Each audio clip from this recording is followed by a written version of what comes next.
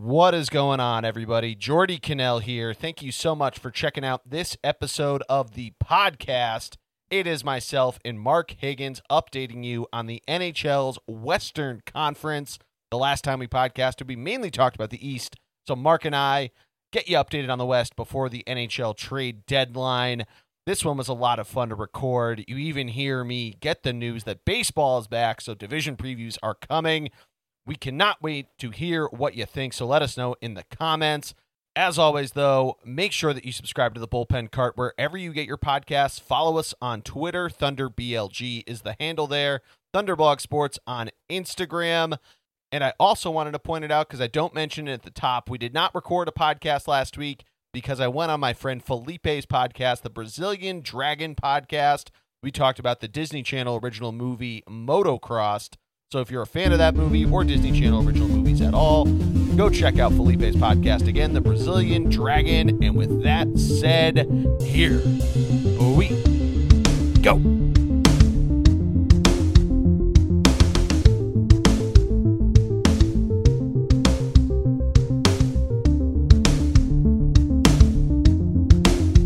Welcome to this week's episode of the podcast here on the Bullpen Cart podcast feed. I, of course, am the G-Man, Jordy Cannell. We are talking hockey, the NHL, all the way back in full swing after, well, they've always been in full swing because of the Olympic break.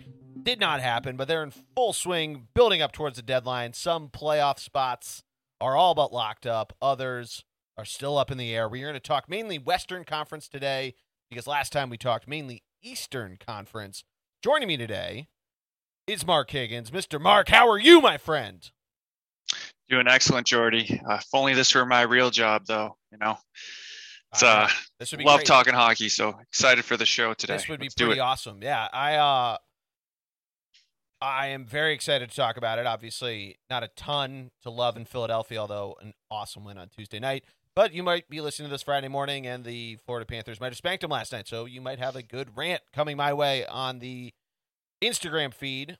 We are recording this Thursday at lunchtime, which is why Greg's not with us. Syracuse is playing Duke, or really, they just played, but Greg was probably watching that and is a busy man at his job. So Mark and I are here to talk some Western Conference hockey.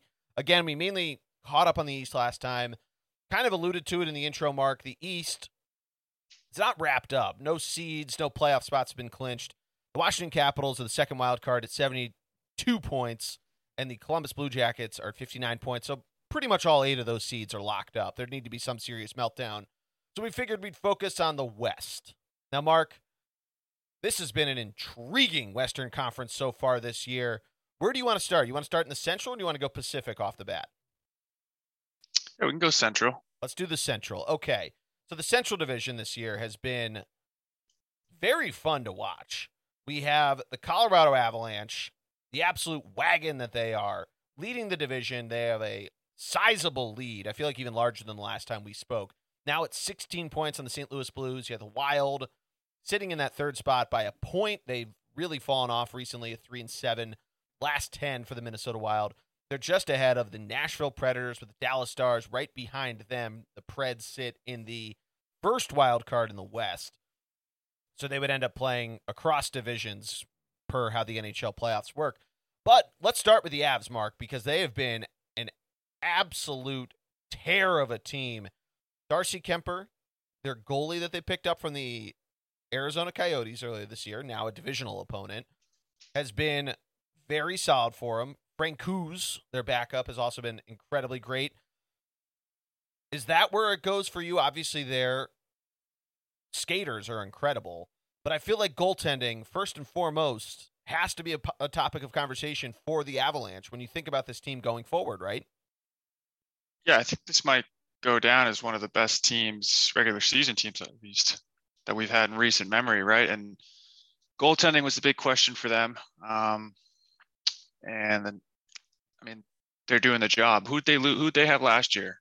They had Grubauer. Right.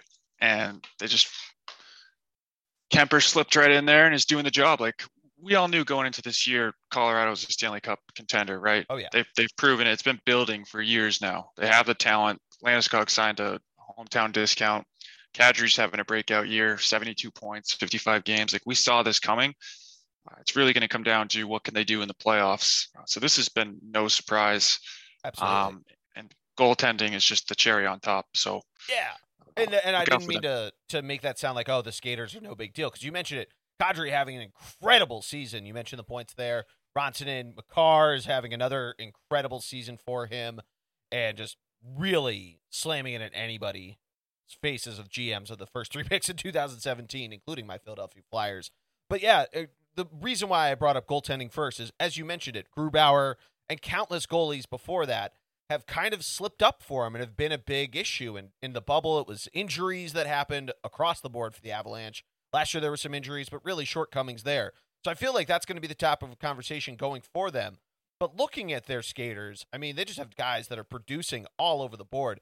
They have 7 dudes that are all over 40 points on the season, including Devin Taves, who is an incredible pickup. It's his second year on the team. Burakovsky has been awesome for them.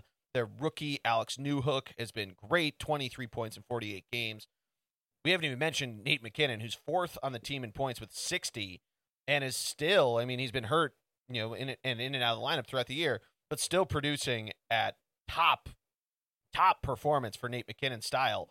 And yeah, I mean, it's really going to come down to the goaltending, and I feel like some depth too, like JT Compher, a guy like Nick Aube-Kubel, who they picked up off waivers from the Flyers, Tyson Jost. A lot of these guys, I feel like it's going to come down to them, and obviously they've battled some other injuries on the blue line with Bo Byram, their rookie.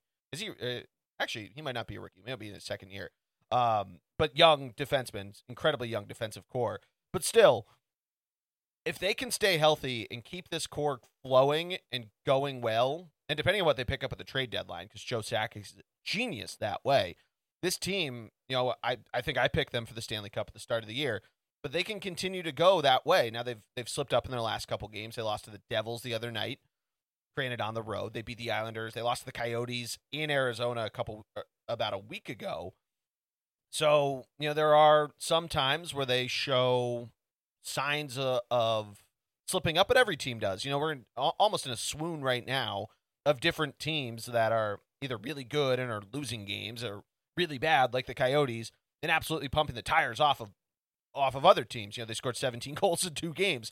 So I feel like seeing them slip up now, we talk about this a lot with Tampa, right, of where they came in last year, they weren't a 1 seed, or a couple years ago where they got too good and they got swept by the Blue Jackets and all that kind of stuff. Like, having this little swoon right now may not be the worst thing in the world, even if they don't break Tampa's record, right? Yeah. I mean, I don't even think they really care about the regular season. They want to win a cup. It's been fun to see McKinnon just been going crazy. Oh yeah. During some of these, he loses his mind. It's like, I don't know, that tenacity might help in the playoffs when it's do or die game 7. I really like them to win the cup this year. They almost remind me of like the late 90s, early 2000s Avalanche with the Forsberg, Sakic, Tanguay, Hayduke, Rob Blake, Adam Foote, Claude Lemieux, Deadmarsh, like Drury. Like, I just don't think their goalies obviously compared to Patrick Waugh, but they have that star power. It's like, whoa. Yeah, absolutely. And it's exciting to see, like they're a full 8 points ahead of Calgary for the 1 seed in the Western Conference. I know technically it's through divisions, but they'd be the top seed. They get to play the second wild card, all that kind of stuff.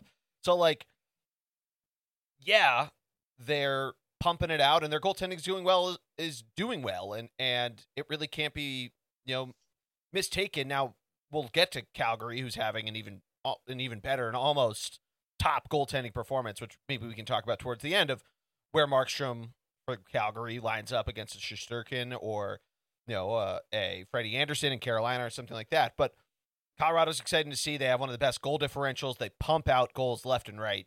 So even to see where they do lose some low-scoring games, 2-1 in Arizona a week ago, they're still scoring at a high rate. And I mean, even a 5-goal game against the Islanders, a team where a system that's not supposed to allow a lot of goals, there's excitement there. But let's keep it moving. St. Louis Blues, wow. Got a little quick-tongued there. But the Blues come in second place. This second to wild card in the Central is really up in the air. They're only 2 points on Minnesota, who, again, is 1 point up on Nashville.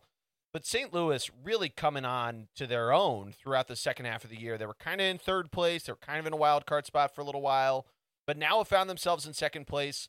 Their offense is, it's seventh in the league for goals scored, but defensively they've really come on. And I feel like, they lost Pietrangelo a couple years ago to go to Vegas.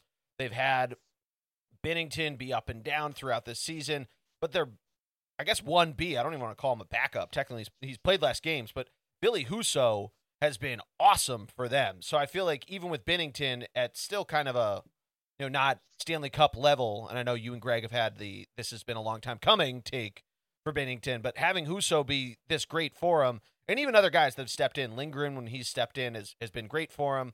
But this team has been a lot of fun to watch, and I feel like I'm burying the lead here because Kyrou, we talked about it right after the All-Star game, had a great performance in the skills competition.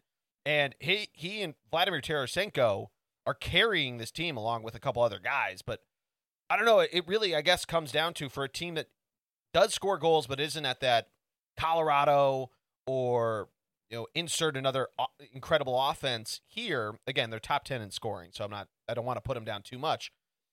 But they're a team that I feel like the way they won the Stanley Cup and the way that they play is a little more rough and tumble. And they grind out those wins. Now, they're on a 4-game losing streak right now, which is concerning. Mark, what do you see out of this team? The Blues, yeah. It's definitely a good sign. When you think of the Blues, you think of Ryan O'Reilly. He's like Perron. Tarasenko's up there second in points. Good to see him have a bounce back year. But the thing for them, for me, is like Kyrou, Robert Thomas, Barbashev. These guys, like going into this year, I didn't really know who they were. I knew who Thomas was because Stanley Cup, but my point is, like, they have these young guys that are, contributing now, and that's always a good sign for a team that already was a playoff team. Kyrou was a sneaky DFS guy, and now that price has caught up to him. Yeah, it's 23 years old, like point per game. That's pretty damn nice. Good. So pretty good. Yeah, I think they're a playoff team. I don't know if they're going to make much noise. Like, I think they lose to teams like Minnesota, Colorado, Calgary, Vegas in the playoffs. But that's kind of where I am with them. Like, they're sort of in like the Bruins place where they're good. They're going to make the playoffs, but I don't know if they could beat those elite teams. Yeah, that's probably a smart take there of just seeing what Minnesota's been able to do. And we'll get to them in a second of kind of a up and down team, scores a lot of goals, but lets in a lot of goals. The main problem with the Blues that I'd probably point to is their road record. If you're really talking about just playoffs, of they're 13-10-5, they have been on a losing streak on the road currently, so that doesn't help. But it is concerning, right? Of like, if they don't hold on to this 2 seed, which again, they're only 2 points up. They have a game. They have played an extra game against Minnesota, so Minnesota could tie them. They would take over the 2 seed if Minnesota wins their 56th game. And it becomes concerning if they don't have home ice. They really got to see this thing grind out. And it does, at a certain point, become a conversation of who are you going to put in goal? Because Binnington obviously won you a Stanley Cup, but Husso's been really good. And if they have to be juggling goalies that way and seeing it there, they really are going to have to grind out teams and win those low-scoring games, which a team like Minnesota plays kind of the opposite of that. It's not necessarily like those Jets teams when they went to the Western Conference Finals have had Hellebuck playing out of his mind and were a solid defensive team but still scoring goals left and right. There is kind of an identity crisis, and again, this is a top 10 team in scoring with good goaltending, but they really can't seem to get it done on the road, which, to your point, you got to be able to do that in the playoffs. And even if they have to face like a Nashville, who is a really intriguing team to talk about, who's, their goal differential's less Nashville's is than St. Louis, but Nashville is a pretty even-keeled team when it comes to that. So I feel like figuring out that identity for St. Louis, and now, of course, this is all before the trade deadline, so whatever they end up doing in terms of picking up players, we've seen them make all sorts of moves at the trade deadline and in the offseason too. Obviously, the O'Reilly trade with the Sabres, but their trade deadline moves, sometimes they leave you with a little bit of a head-scratcher, like when they traded away Paul Stastny to the Jets, and you had the Braden Shen meltdown outside the locker room of freaking out.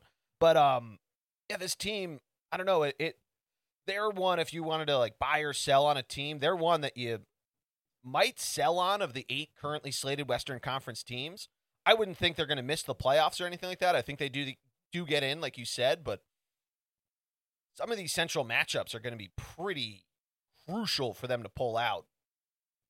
Yeah, they got to get home ice over Vegas or Minnesota. Yeah. They're a couple points up on them right now. 4-game slide, like you mentioned, but that Tuesday night game, 4-1 loss at home versus Ottawa is a big glaring, like what the heck happened there. Yeah. And then tonight, see how they respond at home again versus the Rangers, a better team. Let's see if they can, all right, guys, we should have won that one the other night, obviously. Have a night off of rest here. Let's see how they respond tonight, because they're in a bit of a tailspin here. Yeah. And that might determine if they buy or sell. I mean, obviously, I don't think you're going to sell when you're a 4th seed, but anything in that, like, there's going to be a lot more games in the next 10 days. So yeah, so leading into the trade deadline, they play the Rangers tonight. They play Nashville this weekend. Then they host Winnipeg. They host Pittsburgh. And then the day of the trade deadline, they play Columbus, which I believe would be it's 5 p.m. Eastern time, so it's after the trade deadline's passed. But they play some solid playoff teams. The Rangers, who are solidly in a playoff spot in the Metro. The Penguins, who have been great and have great goaltending.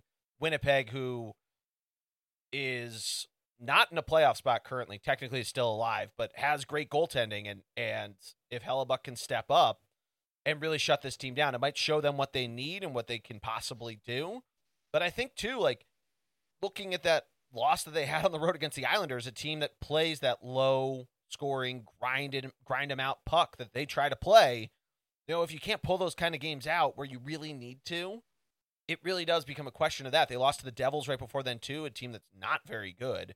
And, yeah, seeing what they have to do against 3 currently slated playoff teams and a divisional opponent, we're going to learn a lot about this team, and it's going to be very interesting to see the Rangers. I know we're not talking about the East, but they're seemingly a post-deadline explosion firework type of team, and it seems like their offense is starting to get it in the groove, and that's concerning if you're a fan of an Eastern Conference team.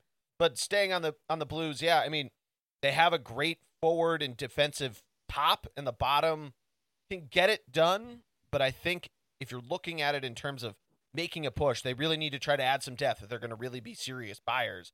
And they might have to overbuy if they really want to try to repeat the magic of a couple years ago. Well, let's keep it moving. Do you have one last thought? I was just going to add, not that this adds any protection or anything, but Berube recently signed a 3-year contract extension. Sure. But, that could just be, he could be fired. Doesn't matter. But yeah. Maybe the greatest interim coach of all time. Wins a Stanley Cup that year, took the Flyers from dead last to a playoff spot, obviously lost in the first round of the Rangers. But still, Berube, nothing but respect for the guy. But let's get to the thrill. The Minnesota Wild, led by Kirill Kaprizov. Kaprizov? Yeah, I'm not a pronunciation guy. Mark, I'll let you start on the Wild. This is a team that I think we've all been really excited about. Break them down for me. Yeah, I know we've talked a lot about them on this show. They're in a bit of a cold streak right now, 3-7 in their last 10, but they're in a pretty comfortable spot. I mean, they're 2 games back of the Blues, but with the game in hand. I mean, they have a pretty complete team. It's fun to finally have hockey back in Minnesota. They've been kind of boring the past 15, 20 years. I know, like, playing NHL in the dorm room stuff, no one would ever want to be the Wild. They're just kind of a boring team, but yeah, Kaprizov's kind of came in there and changed that. They got rid of Sutter. They got rid of Parise. Billy Guerin came in. A whole new look for this team. Marcus Foligno's starting to become more of a leader. I think he's got an A on his jersey. Zuccarello. They are the Spurgeon back there. Matt Boldy, very promising young prospect. American prospect. Yeah. Matt Dumba. Like, they got a pretty depth, young, old guys in their prime. They're fun to watch. I like, the way they play now. And I hope they make some noise in the playoffs. I don't know how far they'll go. I hope they win a series. That's kind of my take. Yeah, you kind of mentioned it, of a very complete roster, really awesome defensive core with guys like Jordan Greenway, who maybe not necessarily putting up the points, but a guy who hits hard. He takes some penalties, only 43 minutes, but still a team that's really well built, I think goaltending becomes a bit of a question. Cam Talbot is their number one guy, playing more than Kakkonen, who's been better statistically, better goals against, and better save percentage. But that really becomes a question, and I think it depends on who they end up playing. If it's a team like St. Louis, and you just go that run and gun and see what happens there, great. But also, I think having this tandem of obviously a very seasoned veteran in Talbot, and how old is Kakkonen? I don't think he's that old, right? But still, a tandem. He is, oh shit, he's 96. He's 26 years old, 25 years old. But still, a tandem that's been up and down throughout the season is a little bit concerning. And I think your point of saying, like, depending on who they draw, hopefully they win a series. We've seen with some of these run and gun teams that don't necessarily lock it down in terms of whether it's between the pipes or they don't have the guys in the blue line that can necessarily do it, that they don't necessarily do well, especially in a first round series where they play teams with veteran presence that push them through there. But as you mentioned, they do have Zuccarello, they have Foligno, Ryan Hartman, who's having an incredible season. He's a pretty young guy who's been fun to watch and definitely a one if you're here in Philadelphia of a guy that got away. 20-goal scorer right now. Fiala also up there. But they're getting balanced scoring, right? They'll have probably, not at least. They'll probably have 6 guys score 20 goals by the end of the season. Goligoski, Joel Eriksson-Ek, and Zuccarello have not reached that plateau yet. 3 other guys have. So they have guys that can score, and I think it just comes down to, great grammar, where their bottom 6 can really perform that way. But I think with a defense like they have and veteran presences of guys that play nose to the grindstone style hockey, they can pick that up. It really just comes down to goaltending for me and seeing where they can go. But like you said, I think having a guy like Kaprizov, make some sort of run, the guy that he's in all the commercials whenever you're watching ESPN. I'm watching it a ton this week for championship week, very Kirill the Thrill and all that kind of stuff. Having a face like that be towards the front, and I know there's obviously geopolitical shit with all that kind of stuff that comes to it right now, but having a young face like that make it further into the playoffs is always great for the league. And I think in this new era of new, television deals and all that sort of stuff, it's for the better to try to see them do it. So seeing what this team ends up doing at the trade deadline, they acquired Zuccarello kind of in a weird deal a couple years ago at the trade deadline, and it's worked out more than handsomely for them. He's at well over a point per game, and seeing what he can do. Health just becomes a concern for him. But then seeing where this team might be able to perform after that, I think really just comes down to what they end up buying and how all in do they go into. Do they go full Blue Jackets a couple years ago?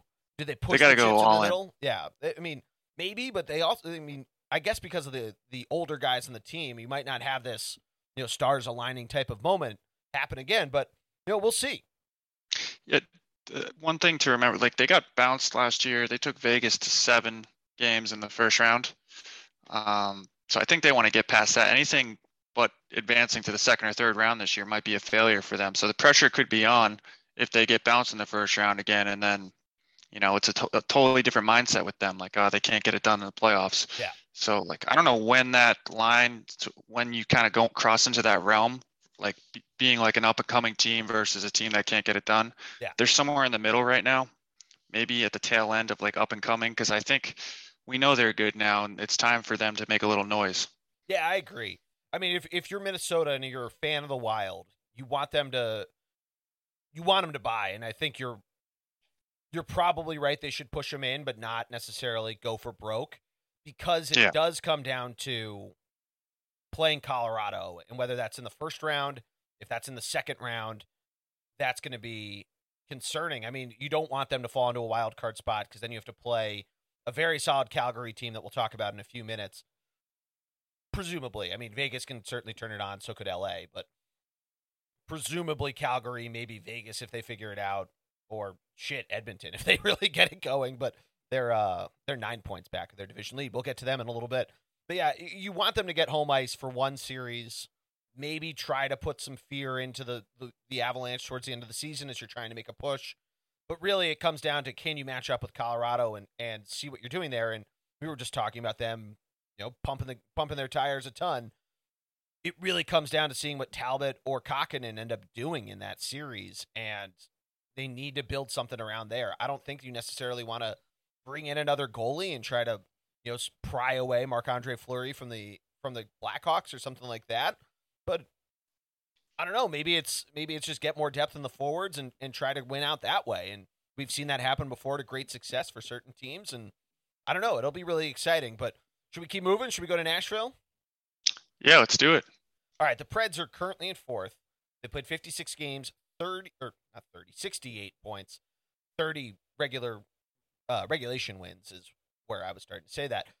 But they are currently sandwiched between the Wild and the Stars for the first wild card. So, like I mentioned, the way the NHL works, the first wild card would play the second of the two division winners, which right now would be Calgary. So they'd be slated in for a very intriguing matchup, especially when it comes down to goaltending. The Predators, I feel like a team that's certainly playing way higher than I think anybody thought they were going to. I think we thought they'd be right on the edge of maybe making a playoff spot. But guys like UC Saros, their goaltender, has been absolutely incredible. They've really asked him to answer the bell. He has played in 47 of their 57 games. And then they have, we're getting back towards some Smashville type hockey. You have guys like Roman Josi, Duchesne, Philippe Forsberg, who's been thrown out for various different potential trades. Guys that are really getting it done, but really playing that more Smashville style hockey and getting the job done there. Now their goal differential isn't great, so if you look at the plus minuses for some of these players, they're not awesome, but they do have a very young, talented rookie in Taylor Gino, who's been really great for him, and also currently an incredible value DFS player for any of you DFS people out there. But Mark, break this team down for me, because they are exciting. It's always more fun when Nashville's in the playoffs. That building is absolutely electric in both the regular season and especially in the postseason. What do you think of this team? Yeah, I mean, I'm a little biased because I have Saros and Forsberg on my fantasy team, but yeah, I think this is a team that could make a run because of the goaltender. And the goaltender's what's the most important position in hockey, right? I just said it, goaltending. This guy's top 5 in the league, so if he gets hot in the playoffs, they could upset somebody. They got the front talent with Duchesne, Forsberg, Johansson, up front, guys with skill. With that Janot guy you mentioned, he's very surprising. I think he played in the East Coast League, then advanced to the AHL, and he bangs. If you see his box scores, I've seen it watching live too. He gets 3 or 4 hits a game. He's running people over. 188 hits in 56 games for him. Yeah, so he provides that different aspect for their lineup that they don't typically have in recent years, at least up front. Not recent years. Not since I mean, PK was good for him. He was obviously a part of that cup run, but really not since the defenseman. And what's kind of the thing with them been over the years? They always have sick decor, right? It's always been who's their stud up front? Who's going to score that big goal for them? And yeah, it's surprising to see Forsberg in trade rumors when he's got 27 goals this year, 46 points, 43 games. He's kind of their guy. I don't get why you're a playoff team. You want to get rid of your. Did we ever find out if that was true or not? Those rumors. Which rumors? That he's on the trade. I've seen his name float around as a potential guy to be traded away. Same with Ekholm is still out there. He was obviously there last year, and they still made the playoffs. It was Shea Weber. I don't know why I forgot who Shea Weber was. But yeah, but to answer your question, I've seen rumors thrown around as a guy that could potentially do that. But I don't know if this is necessarily a situation like the 2017 or 18 Rangers that traded away JT Miller and Ryan McDonough when they were in a playoff spot just to do the soft reset. And clearly it's worked out for him. But I don't know if you're necessarily in that position to trade away a guy who has 46 points for you. He's your lead goal scorer, tied with Duchesne. And yeah, he's missed some games because of injuries here and there, but I don't know necessarily of a team that really is starved for offense. To put it in perspective, Duchesne and Forsberg have each scored 27 goals. The team in total, that is 54 goals. The team in total has scored 174 goals. So they've scored 54 of 174. That's well over it's close to a third. I was about to say well over A third, but it's close to a third. And for a team that's literally middle of the road, they're 15th in the league in goals for. I feel like unless you're really just saying, you know what, thanks but no thanks, and the Rangers kind of did that, but it was towards the twilight of Hank's career. But in a season that UC Saros is having, it almost feels like a disservice to him in what he's trying to, or what he's doing right now, to just say, we're going to trade away him, we're going to trade away a defenseman, we're going to hit the soft reset button, and Saros, you just got to toughen it out for a couple years here.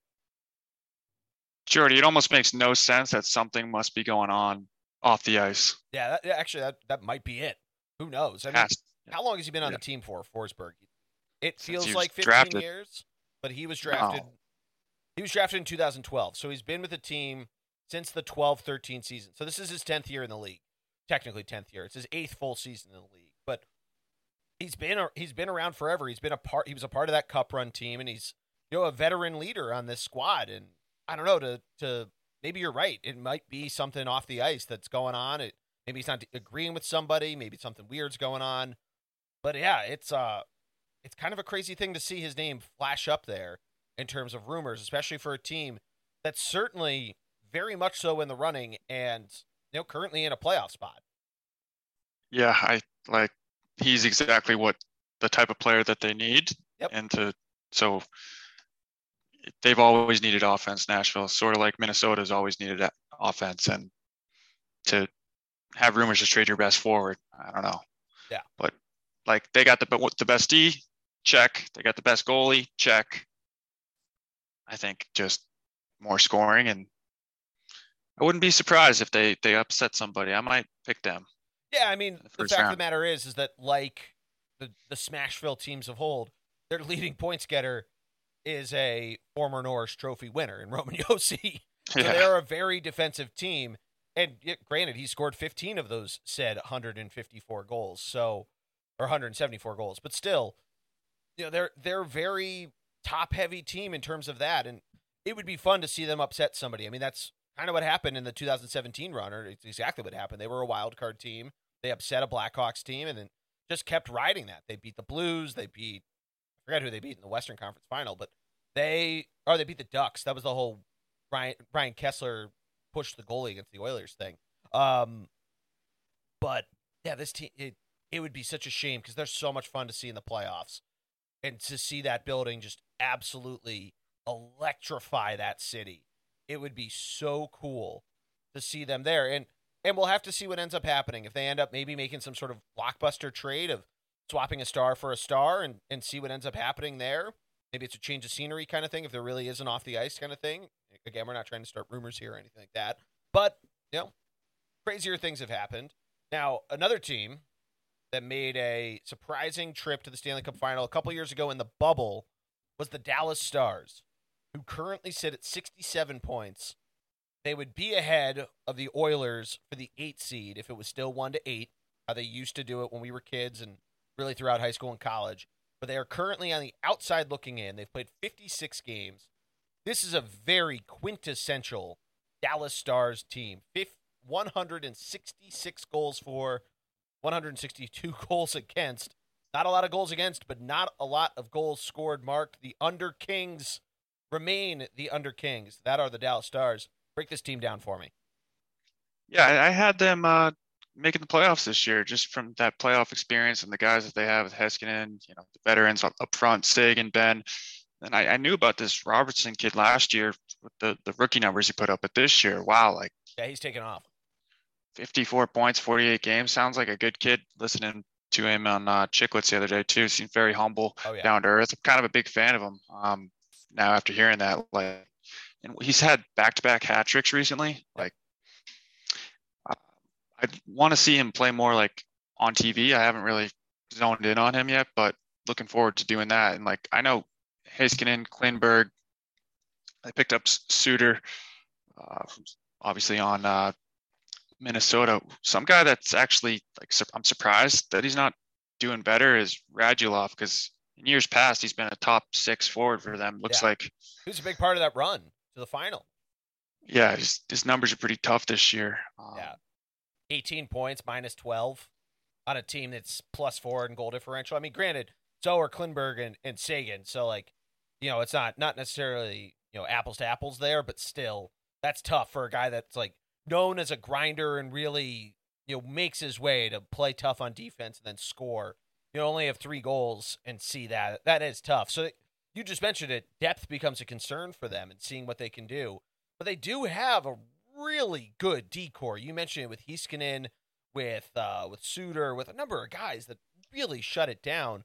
Their goaltending has been pretty solid. Obviously, a very well defensive team. They're 10th in goals against.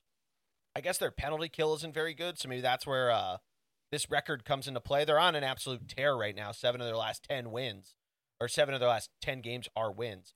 But still, even for as terrible of a penalty kill they have, they're not a very penalized team. So I guess it's just when they do take a penalty, it might go in the back of the net because of it. But, they have a solid goaltending tandem in Ottinger and Holtby, and Khudobin, who was a big part of that cup run as well, as a solid third option who's played some games here and there. So, if they can make a run into this, they have Pavelski, who he's been on the team for a couple years now, but has a lot of playoff experiences from his years in San Jose. And you mentioned it with Robertson and Hintz, 2 super young dudes, Ben, Sagan, who are vets at this point. They're a team that, with the right mix of guys, and they might add some more at the deadline. We'll see. Maybe they can build something that can turn into being a dangerous playoff team. And if they're healthy, right? They haven't been healthy in a long time since that playoff run hurt them a lot. So at least Sagan, probably some other guys too. But yeah, I'm shocked that Pavelski, 37 years old, he's got almost 59 points right now. Yeah. Wow. I did not see that coming.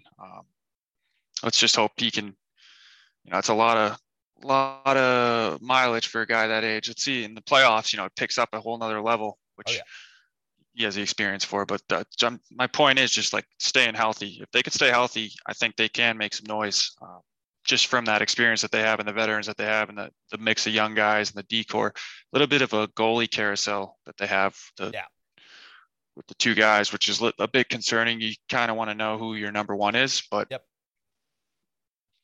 yeah, it's about all do you think they sneak in and make it? Yeah, so over a team like Edmonton? Yeah, so Edmonton's such a weird team, and we'll talk about them in a little bit of how bad they've been defensively, even with some of the names they have. This is a team that I think it really will come down to the last week of the season, seeing who they end up playing. Let's look at that schedule of who they have down the stretch, because it might come down to we've had all the COVID makeup games throughout the Olympic break, but seeing who they end up having to play, and it looks like they've played, trying to do the quick math, it looks like they played a lot more games at home than on the road. No, it's the same amount. Never mind. So it's the same amount. So they don't have a Islander situation where they had a front-loaded away schedule or something like that. But they do, in April, they do play a lot of so-so teams. I'll put it that way. They play Seattle twice, which should be wins for them. They closed the season on a 4-game home streak against Seattle, Vegas, Arizona, and Anaheim. So they're going to play some playoff opponents. They're going to see what they can do there. They play the Devils. The Islanders are probably, depending on where they're at in terms of selling, they might be a completely different team there. They play the Sharks. So they're going to have some opportunities to snag some points. And, Mark, you'll get to see them on TV on April 12th against the Lightning. That might be a very fun game to tune into. But, yeah, to answer your question, I'd love to see him sneak in, but if I had to pick between Nashville and Dallas to see one team get in, I'd rather see Nashville because of how well they've been playing, because they have a lot of those questions that you were just asking answered. They have a number 1 goalie, clearly, in Saros. They have superstars in Yossi and in a number of other players, and so do the Stars. They have great forwards, but I just think Nashville has a little bit more to prove there, and depending on what they can do and the capital that they can swing around, and not that Dallas doesn't either, but I feel like depending on what the salary cap, because they have a lot of top-heavy payments, Dallas does, I just don't know if they could add a superstar or even just a star, pun intended, to push them over that edge. I could see them really water finding its level and things catching up to them and really falling off. I'd rather see Winnipeg in than them because I like Winnipeg a lot. And, Winnipeg's kind of had a disappointing year of just a lot of unlucky breaks going their way. And, So I'm going to say no. I don't think Dallas gets in. I think they might, man. I think Edmonton is. Yeah, that's obviously the wild card. That's Edmonton, that's what it's going to come down to is those two teams. Like yeah. Vancouver's right there, but I don't think Vancouver's long for this world. They're on an absolute tear right now. But Dallas and Nashville have 2 games in hand over Edmonton, and yeah, Dallas and Edmonton are going to play each other 2 more times. So you're talking about like we were talking about Nashville and how most of their offense is through only a couple guys. Edmonton, look at their stats. Yeah. The 2 guys I'm talking about. I think I just did the math. It's like 36% of their goals are those 2. Yeah, they lead the league. We're talking about. We're moving over to the Pacific. We'll go bottom up. So basically, just to put a bow on the rest of the division, Winnipeg is technically still alive. Chicago and Arizona are basically out. I don't think mathematically eliminated, but they're not going to make the playoffs. So we're just going to skip over them. Obviously, they have players that are very intriguing to talk about. Hellebuck with Winnipeg. Marc-Andre Fleury, if he ends up going somewhere from Chicago. There's been rumors. There's been he doesn't want to move. He doesn't want to get traded again, all this kind of stuff. And Arizona, despite the 17 goals in 2 games, yeah, flash in the pan there. Good for them. We'll see them potentially get traded. The most exciting thing to talk about with Arizona was the Phil Kessel played 1 shift and then went to go meet his kid. But let's go to Edmonton because the Oilers, and this isn't to dismiss the Vancouver Canucks, but I'm going to say this again. They're 8-2 in their last 10 games. They're on a 3-game winning streak. They have better goaltending than Edmonton, hilariously, but I just don't think they're long for this world of hanging out there. Same with Anaheim, unfortunately, who was so exciting for so long. You saw that water find its level, and I think that's what's going to happen with Vancouver. But Edmonton, what Mark was referring to, for those that either don't know or weren't keeping track, because I was speaking a mile a minute there, Connor McDavid and Leon Draisaitl, top 2 point getters in the league.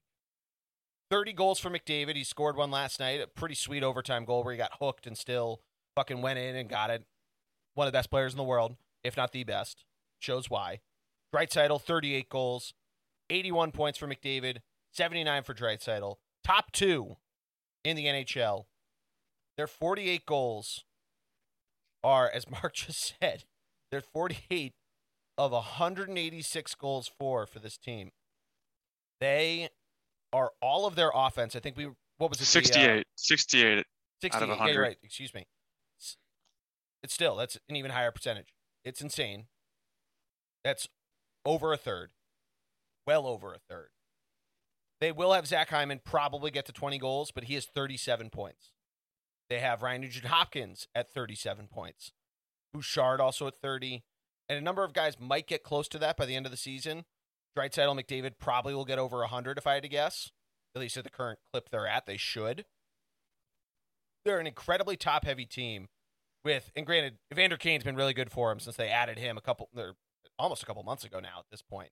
But they really need the rest of that team to also perform at that clip because, my God, is their goaltending terrible. I mean, it's always been terrible. We've known this. It's been the same song for 5 years. I don't know how they don't address that and make that a top priority. Yeah, goalies don't grow on trees, but give up some assets for one. In their decor too. Nurse is a number 1. I give you that. But getting guys like Ceci, he's been on so many teams for a reason. Yep. Duncan Keith, all right, he could be your 5th, 6th guy, fine. But Ceci and Chris Russell has the most blocks ever in the league. I think he won that award. But yeah, my example, Tyson Berry, offensive defenseman. Yeah, he's in him on the power play with McDavid and Draisaitl. Unbelievable chemistry you can have. And he was on Toronto and he ripped it up on the power play. But he's kind of a defensive liability, and that's been one of their biggest problems in the past, along with goaltending, is just playing good team defense. And to go out and make it a priority to get an offensive guy over a two-way guy. You see where I'm getting at? Oh, I totally do. It's insane to see because they don't address what they need, and they try to play this run and gun style. And even if you want to say you know what, we're going to have offensive defensemen and go this way, to not address the goaltending and just say Mikko Koskinen has been our starter for however many years now, and he's been fine. He's at a .904 save percentage. He has 20 wins, which is good. It's close to a career high for him. He's been on the team for 4 years. .304 save percentage, or 304 goals against average, .904 save percentage. The guy has one shutout and was against the Flyers, who were one of the worst offenses in the league. The fact, Mark, we'll put it this way. The fact that Sorokin, the Islanders goalie, wouldn't waive his no-trade clause to go to Edmonton says something about that team. He knows he's going to be put out on an island, even with the defensemen that they have and the fact that they can produce offense and they have McDavid, they have Draisaitl. If you don't have a guy that's one of the better goaltenders in the league, and granted the Islanders haven't been very good, but he has been good. He's done everything they've asked him to do to be a defensive goalie. Obviously, defensive goalie. That's whatever the opposite of oxymoronic is. But be a solid netminder between the pipes. The fact that a guy like that won't waive his no-trade clause to go to this kind of team, maybe he doesn't believe in him, maybe there's something organizationally that we just don't know about because we're not NHL insiders. There's something fucking weird about that, and that's insane to me. And the fact that they had first overall pick in 2010, 11, 12, 15, first overall picks, not just like top 10, top 5, first overall picks. And have they won a playoff series? They did. They won. So I mentioned it before, and I think it's 2017. They made it to the second round. They were in Game 7 against the Ducks, and they blew this. I think it was a 3-goal lead, but the fifth goal, it was 5-5. They were up 5-2 with like 10 minutes left in the third, and they blew the 3-goal lead. And one of the goals, Ryan Kessler held. I think it was Cam Talbot. Might have been. It had to be Cam Talbot. Koskinen wasn't even in the league yet. He held the goalie's pad, and that prevented. It should have been goalie interference, but that was the last goal, and they should have gone there. Then they were everyone's pick to be the Stanley Cup in the Stanley Cup Finals, if not a Cup winner in 18, and they obviously didn't do that. I don't even think they made the playoffs that year. That's the Capitals beating the Golden Knights, but they've had this problem forever, and Jordy, it's insane. One playoff series in the past 10 seasons that they've won, one playoff series, and they had all those first overall picks. You don't think they could have given up like an asset to get a goaltender? Oh, yeah. Like a team would have just given them a goalie? We were talking about this offline of Taylor Hall, who's been traded a bunch of times, also a first overall pick. He was that first overall pick in 2010.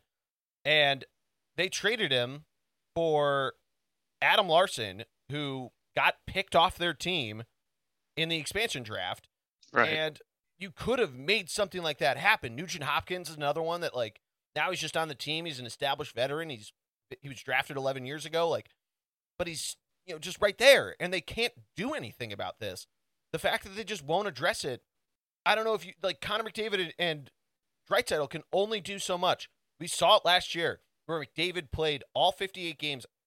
Maybe he didn't play all 58, but he scored over 100 points in a 58-game season. And they got swept by the Winnipeg Jets, showing that you need a good goalie. Connor Hellebuck, one of the best goalies in the league, stonewalled a guy that scored 100 points in around 58 games.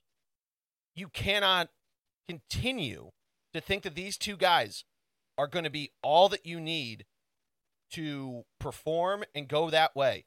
They are terrible defensively. They're terrible at killing penalties. They don't take a lot of penalties. They're 9th in penalty minutes with 470. But still, they have a 75.7% penalty kill percentage.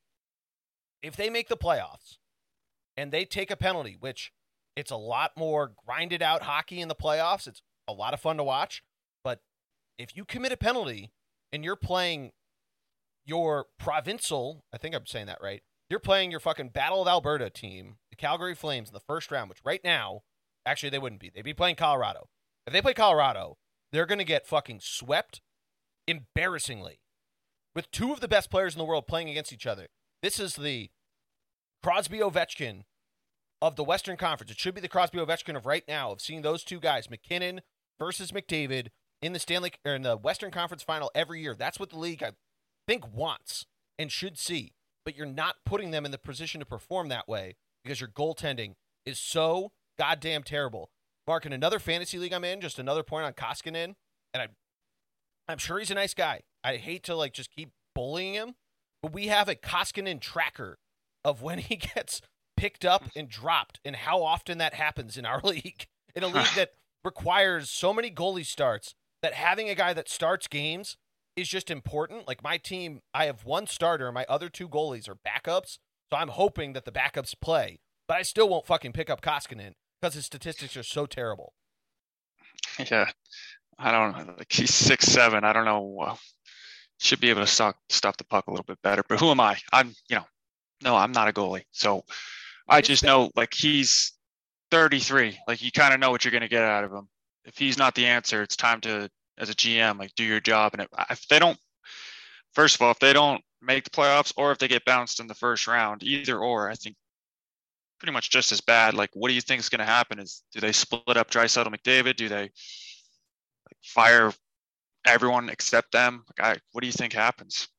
Yeah, I mean, that's a really great question. Let's pull up our good friends at capfriendly.com to see what they have in terms of assets in that way. Because they are, I mean, you either decide, yeah, let's just blow it all the fuck up and get everybody out of there. You have McDavid locked down for another 4 seasons after this. Draisaitl for another 3. Zach Hyman has a very long contract. But you have a ton of pending UFAs. You have Darnell Nurse locked up for a while. His contract extension for $9.2 million. He's going to get paid more than Draisaitl next year. Kicks in next year. So you either figure out, like, is a guy like Zach Kassian, he has 2 years left on his deal after this year. Like, is he worth trading? Do you trade Draisaitl and just say, hey, we need something, and you can take this guy for 8.5 to whatever team? You know, there's plenty of players that are in that high pay range, but not over the top pay range. You get what I mean? Like, not over $9 million, where the cap still isn't going to move. Like, McDavid's getting paid $12.5 million, and he certainly deserves it. But you have all these guys, and a number of their free agents that are coming up are getting paid under $1 million. They have a couple RFAs. They have a couple guys that are on the books for under $1 million, which is great. But you mentioned Cody Ceci, a guy that's been on a ton of teams. Maybe you just dish him out, or maybe you've Duncan Keith on for another. Wow, he's two years left. Oh, it's still the Blackhawks contract, but still, he's a $5.5 million guy. Trade him to a team that needs some veteran D leadership and just try to get some money off the books. But again, if you're not going to address goaltending and say, we need you to score a respectable number, say 15 goals, because we have McDavid and Draisaitl to put up 100 points, do you want to go there if you're a free agent? I don't know. I don't think so. Because if you're not going to have goaltending and you are relied on, like a Kaler, however you pronounce Yamamoto's first name, like he is close to 15 goals this year if he's not at 15. A really solid young forward who should be, actually he's pending RFA at the end of this year. So he should, like, if he goes to his arbitration or if he avoids it, like, do you just, like, that could be a guy that somebody just comes up and scoops for an offer sheet and just see that happen. You have to at some point make an investment in having the best player in the world. Yeah, that's could get very ugly there. Like I don't know, how long did it take guys like Lemieux to start winning? Like pretty long, right? Let's see. Mario Lemieux. I'm just thinking, how long do you think it was that long until he gets fed up? Lemieux got drafted in 1984, so it took him 7 years to win his first Stanley Cup, which would be, it's been 7 years since McDavid got drafted. So He's right won around one that playoff series. Yeah, oh yeah. Yeah, at that point, the Penguins, I'm looking at Lemieux's career right now. The Penguins had played, actually, kind of similarly, the Penguins did not make the playoffs the first of 4 years that Mario Lemieux was in the league. In 1989, it looks like they made it to the second round. They didn't in 1990. In 1991, which I believe is the first time he came back from cancer, he only played 26 games that year. That was their first Stanley Cup. The next year, they win the Stanley Cup.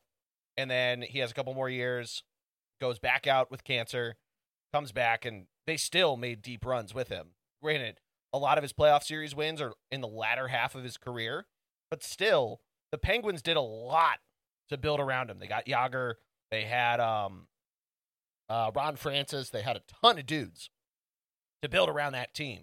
And they did a good job of doing that and making sure that they were investing in having because granted he played at the same time as Gretzky, so one of the best players in the world, they made sure to make that guy happy. You see teams do that. How many times has Columbus made these go for broke trades because they had Rick Nash, because they had Panarin?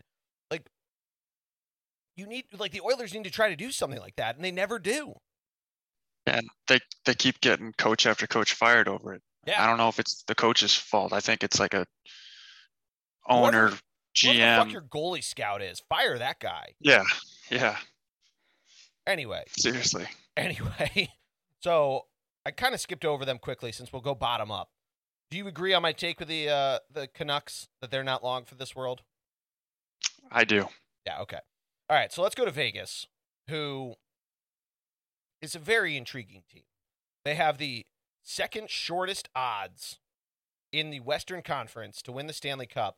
There are teams in the East that have better odds than them, but they are currently slated the third team of the Pacific Division, plus 900 to win the Cup. Only the Lightning, the Panthers, and the Avalanche have better odds. They're tied with the Maple Leafs. They're currently in third in their division. They played the Flyers the other night and lost a low-scoring game where Robin Leonard played very well. He really shut down in the second half of that game for the second two periods. And Carter Hart just played better. So Catahat had to throw that in there. But this is a team, Mark, that they pick up Eichel. He's playing for him now. And they have all these different guys. A lot of them have been... There's a lot of injury problems. Pacioretty and Stone, two big ones. Obviously, Eichel missed a lot of the season.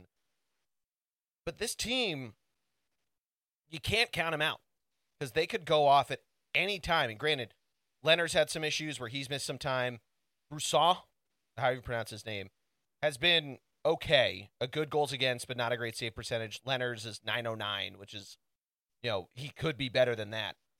But this is a team that I think you just can't, at any point in time, discount, right? No, and they're getting their captain back in the playoffs, right? That's when he's coming back. They're doing the old, what Tampa did with, I can't think of his name. He's like the best player in the world last year, where he came back only in the playoffs. I think they're doing that with Mark Stone. But yeah, I think their Achilles heel could be their goaltending. I think Leonard's having a bit of a down year, right? And I think Marc-Andre Fleury really was that like safety net for them. I haven't really got a chance to watch their backup, Rousseau. It's probably a French guy, but I think goaltending could be their Achilles heel. Obviously, they have the forwards, they have the D. This core group of guys has been together a long time. They've made playoff run after playoff run. It's almost going to be like Stanley Cup or bust now for them, just with how well they've done in recent years. So I think like if Leonard doesn't play his top form in the playoffs, I don't see them winning the cup. I think it's that simple. It's not that complicated. No, I totally agree with you. And it was with what they did with Kucherov with the Lightning. And it really does come down to it because Leonard, he gets the number one job and everything there, and you're seeing what he's doing. And his goals against average is .277. So he's not, he's performing well enough, but his save percentage .909 is fine. It's not great. It just means that they're blocking a lot of shots, and they do. That's why they picked up Pietrangelo, and he's certainly living up to that number, 124 shots blocked, almost 2 a game. But they really, health becomes a large concern for them because of the fact that, Stone's coming back in the playoffs, but Pacioretty's in and out of the lineup. They have guys that miss games here and there, and, you don't necessarily need your full running of the 4 forwards and 3 D pairs to play every game together because they certainly practice and all that stuff. So there's they can get up to game speed, but I don't know. It is something of where they have the forwards, they have the D to really show it. But when guys like Marcia Show, Chandler Stevenson, Riley Smith, they're all your top point getters. Jay Theodore's been really great for him too. We really probably shouldn't discount him. He's a very solid ad that they made a couple years ago, or was it even this year? Sorry, the COVID really throws off when guys get picked up for me. But I don't think you can still count them out because these are guys that all have turned it on in the playoffs for him. Oh, Theodore came over right at the start of their time, so I'm really thrown off there. But Leonard, going to your point, down year in the regular season, but this is a guy who in the playoffs has certainly lived up to the billing and then some. Granted, last year it was not so good. Fleury was the stopping point for him. But when he was with the Islanders, the year that they made a decent run, his first year in Vegas in the bubble, he lived up to that. So it really does it comes down to a put up or shut up time for him of you wanted to be the number one guy. Here you are. So let's see what he can do. He's a bit of a, like, I don't know, adversity, like mental, like he could lose. Like I could just see him like having a breakdown when they need him most, you know? Yeah. Well, and he is missing their game tonight. He just got alerted, thanks to the Yahoo Fantasy app, that he has a lower body injury and is going to miss that. So if that's a lingering thing, that's not good. That granted, they're playing the Buffalo Sabres tonight, so hopefully Vegas just decides, you know what, tonight's the night to turn it on. Jack Eichel's back in front of the Buffalo fans and really sticks it to him. So let's see what happens there. But it really, I think you're right. It does become a put up or shut up for him. I just don't think you can count him out just yet because of really what this team's attitude's been since they came into the league. Of this team that you they face adversity, or they're the island of misfit toys or whatever, and now that they've been the darlings, and now they're kind of out because of injuries and all this kind of stuff. But I don't know. I can't count them out because of the roster they have. But you're right. It comes down to Leonard. Yeah, their top 9 forwards they might have the most depth. Oh yeah, they easily do. Entire league. They absolutely do. Forwards. They're all healthy, like that lineup. Yeah, and Eichel in 10 games has put up 7 points. Like he's just getting started, and again, he's going back to Buffalo tonight. They go to Pittsburgh, they go to Columbus, they go to Winnipeg. So they play 3 teams they should beat pretty handedly. Then they play 3 playoff teams in Florida, LA, and Minnesota. But we could see this team make some savvy deal at the trade deadline and see them continue to take off. Now, granted, they traded a decent amount of capital. I was about to say decent amount of chunk of change, which is 2 different phrases for Eichel. But I don't know. I feel like they still got something up their sleeve for adding maybe another depth guy or something in there, But I don't know. It's going to be really interesting to see what this team does. Yeah, they still have so many assets too, draft picks, and that they've accumulated, and guys that they did draft who are prospects right now, like top 5, top 10 picks. Like they're going to be coming up in the system soon. So I think they're going to be pretty legitimate for a while. They're in a pretty good space. I don't know about their cap situation, but as for this year in the playoffs, like them losing to the Canadians last year, no excuse for that. Oh yeah. I think they have to make it to a cup again in order for it to be like a successful season. Yeah, I mean, they opened their window, they pried it wide open right as soon as they came into the league, and they put this big target on their back. Obviously, the whole thing with San Jose the next year with the major penalty that shouldn't have been, the 3-goal lead and all that. Unfortunate role there. They have the unfortunate run-in, though, to your point, not even unfortunate, just kind of let down run-ins with Dallas in the bubble and then with Montreal last year. At a certain point, you're starting to underperform, and when does it become, the team that wasn't? Where does it become a 30 for 30 of, like, their first season and then dud afterwards? So, like, I don't know. It really becomes an interesting question that I'm excited to see what they end up doing. And Mark, if you could hear me get a little excited, baseball is back. We just got the deal through, so let's go, baby. I'm pumped about that. And I think that's a good moving on point, unless you have something else about Vegas before we get to your Los Angeles Kings. Yeah, that is big news. There you go. I am so goddamn pumped. I am so I'm glad that. So we decided to do this today in the afternoon. Mark and I. Greg has work, so he's not on here. We're going to do one next week, and this is great that we get baseball back. So maybe it's a baseball preview. Maybe it's Greg and I doing that and some other stuff. So that's going to be a lot of fun. But Mark, hat off to you. I'm applauding. My mic's kind of picking it up. You called this LA Kings team being dangerous, so I'm going to let you gloat about them, bask in the glory, take this thing away. The Kings are in second place. They're 2 points ahead of Vegas. Talk to me. Yeah, I think they were pretty close last year too. And, they have 2 Stanley Cups with that core group of Kopitar and Doughty. I actually saw them play the Bruins Monday night. I just thought that they'd be able to get in. It's the last couple of years of those guys' prime, and they have some young guys to help them out now. And they picked up Philip Deneau, yeah, right? So he kind of gives Kopitar a break from playing that top matchup on the other side. So Kopitar has time to like focus on his offense rather than just playing like two-way the whole time. So I think that only helped them. And Cal Peterson's having a pretty decent year. They got a good two-way goalie rotation going with Quick and Peterson. I just simply thought that with like Kopitar, Doughty still being there, still putting up points, picking up Deneau, Dustin Brown, and who do they have? Like Victor Arvidsson, they picked up. He's having a pretty good year. I simply just like I knew you guys kind of weren't picking them, so I was like, yeah, they'll get in. I wanted to be a little different, and that was my that was my logic behind it. And watching them play the other night, beat my Bruins in overtime, only proved my point. Yeah, they've been a lot of fun to watch. A veteran team with a lot of interesting ads. You mentioned Deneau, you mentioned Arvidsson, a guy they traded for. I think it was last year. It might have been at the beginning of the season, but Brendan Lemieux, just a guy, that rat type player that we always talk about. That's just one that always ends up factoring in so many different ways, over 100 hits in 44 games. They've had guys miss time here and there, like Athanasiou, that have just been hurt, and Doughty's certainly been in that position as well. So that becomes a little bit of a concern to see where they can keep going from there. But to see them, play well as they have, and they have that attitude of hard hitting. Mikey Anderson leads the team in hits, which just exciting to see of a guy there that hard-nosed, tough player, and with guys who've just been doing it forever. Kopitar still leading the team in points.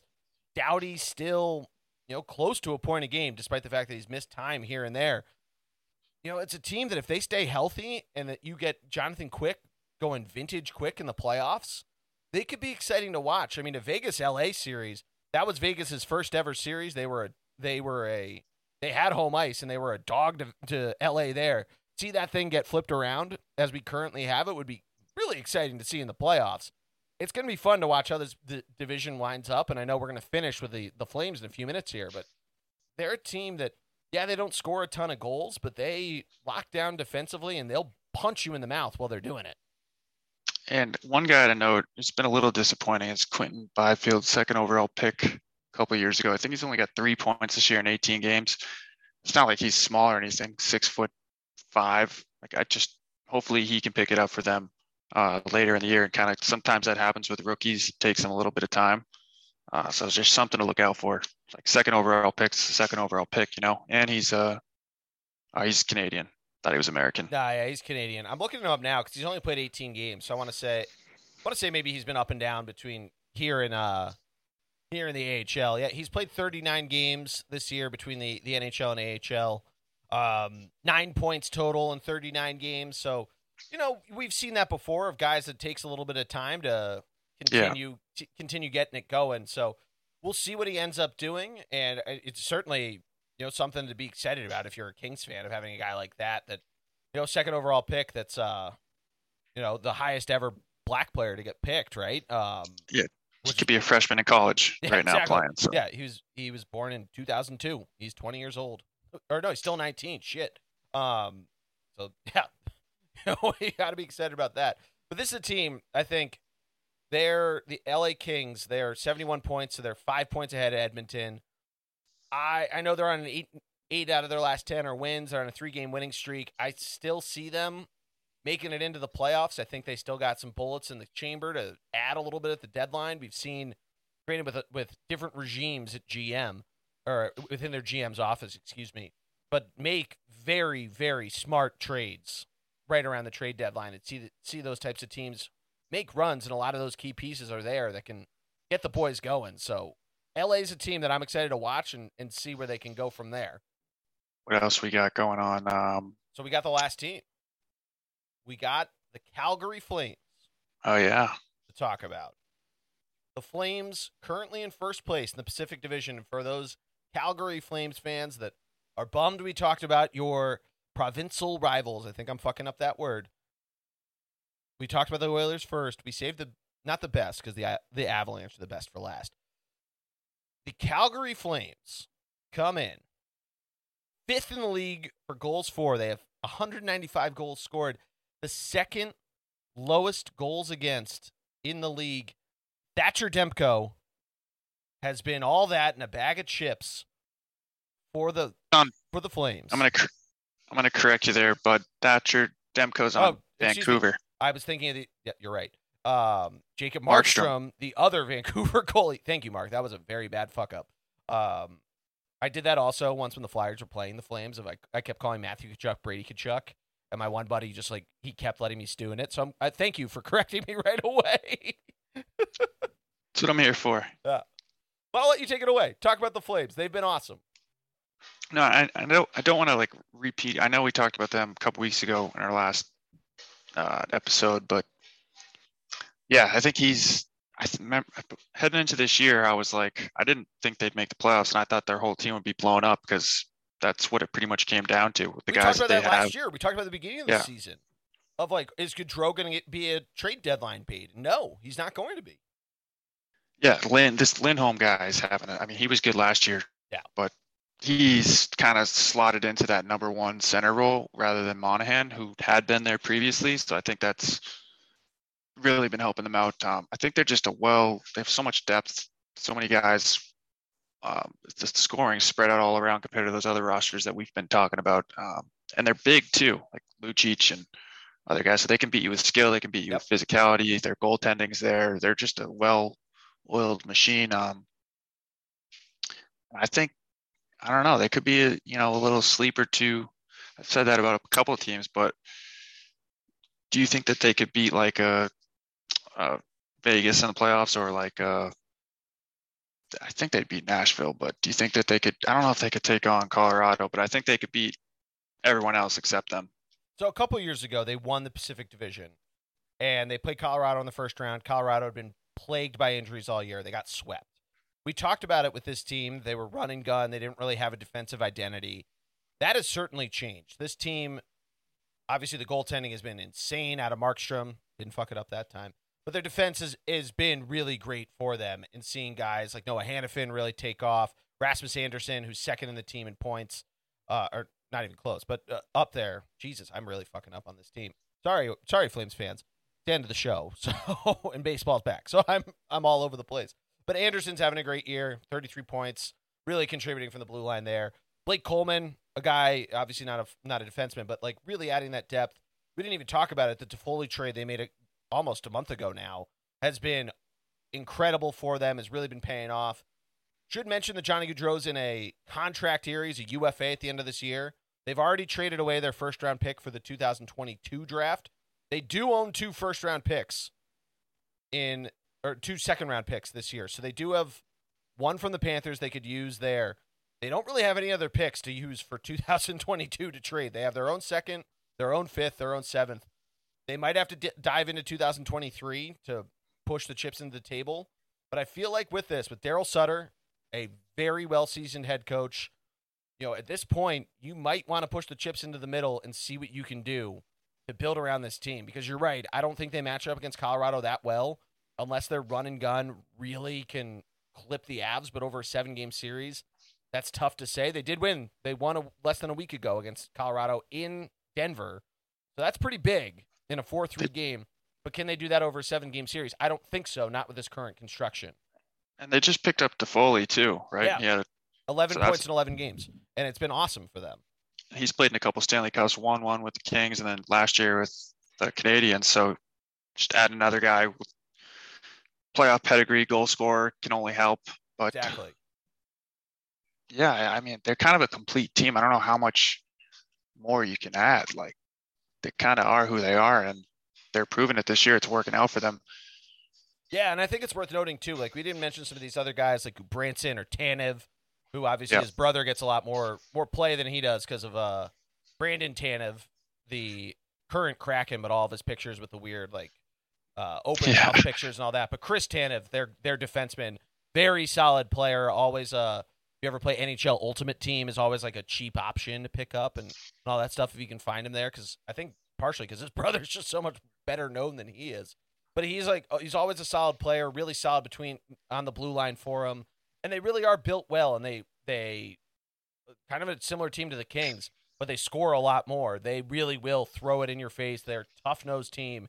We talked about Tkachuk a little bit because I talked about how I fucked up his name, but Matt Tkachuk, just absolute rat when he's on the ice, really gets under people's skin, and he puts up the points to boot. So a team that, how many guys have double-digit plus-minuses on this team? A lot of that's because Markstrom's playing so well with your boy Vladar as the backup, but they have a proven number one. They certainly are in the position they are, not by accident. They had a thrilling game with the Capitals. I don't know if you caught that the other night. That was back and forth. The Capitals ultimately end up pulling it out because Oshie scored a couple times. But they're a fun team, and they're deservingly up there as a division leader and one of the better teams in the league. But they're going to be fun to watch. I mean, Gaudreau really showing in his contract year that he has it. And I think, too, something else to note, they kill penalties, which obviously with a good goalie can certainly do that for you. But a team that takes a lot of penalties like they do, over 500 at this point, almost 10 minutes a game or 537 over 50-something games. So close to 10 a game. If you're killing 85% of your penalties, that's still really good. And granted, their power play is in top 10, but it's the better half of the league. It's 23%. They're doing everything they got to do there, and nobody's really that selfish. There isn't an island of a guy who's just scoring all the goals and everyone else has the assists. Gaudreau, with the 23 goals, has 51 assists, so he's certainly zipping the puck around. Tkachuk has almost at 30 goals and has 38 assists. You have Lindholm and Mangiapane, trying to pronounce that Italian style, both almost at 30 goals. I mean, they got guys left and right on multiple lines that can do it. They're a really exciting team to watch, and I hope that we can see them make it to the third round because it's just fun seeing the Calgary Flames see later and later in the playoffs. They're a team that kind of has always been around with names and all that, and they've won playoff series here and there, especially in Gaudreau's career. But to see him maybe make a deep run would be exciting, and I think this is the time to shove those chips into the middle. And Jordy, you touched on their special teams. A little fun fact, the sign of a good team, that a good special teams, is to have them both, the percentages add up to 100, at least 100 at the minimum. And I think they're at 108. A lot of teams. I was going to say that. I remember you talking about this before, and I was saving it for you. So that's we're reading each other's minds there a little bit. But it's also a team, though, for as many goals as they score, they take a ton of shots a game. So that is something, too, to keep an eye out for, of like a team that really, they zip the puck around really well. They get shots on, and, they can just really cause a disturbance. And obviously it shows it. They're fifth in the league in goals for. And they'll be right there by the end of the season. To see what the team can do once all said and done is going to be exciting. But I think they need, and you're right that they have a really full lineup, but if they could add an over-the-top guy, really just take something to that, to take them to an even higher stratosphere, it'll be really exciting to see, because we mentioned it with Colorado. The goaltending is an issue. Here with the Flames, we just need to see them prove it in the playoffs, because they've had their opportunities and have floundered it before. And a guy like Markstrom, I think he's the real key piece here. That we're not giving enough credit. I know we talked about him, but I think they've been looking for a goalie for a while. Why can't a team like Edmonton have picked him up or traded for him? He went from Vancouver to Calgary. I think Edmonton could have used him, but he's having a career year. He's only 30, I think, still. So he's 32. Just signed a deal. Yeah, 32. Just his first of 5 years for $6 million. So he's certainly living up to that billing. So good for him there that they have that. And, obviously if you can lock it down for that period of time, it's a good place to invest. But yeah, with Gaudreau as a pending free agent, you certainly got to figure out something there, because they are in a weird space with a cap of they only have $175,000 left to have to use. So to see what they could do after the trade deadline is going to be really intriguing. But we'll see what they do. Crazier things have happened, like we mentioned. Dallas and Montreal made it to the final a couple years ago. So let's see if the Flames can be a one of the top tier teams to surprise people. Did you have them making the playoffs? That's a good question. Let's see if I did or not. I can pull it up very quickly. West picks. I did not. None Me of us either. did. Wow. We had for the Pacific Division, you had LA third, you had Vegas second, you had the Oilers first. Greg and I had the Oilers second. We had Vegas first. Then we had Vancouver third. So that was a little oof pick there. We all had the Stars making the playoffs. Greg had Nashville in, so credit to Greg. We all had the Avs, the Wild for second in the Central.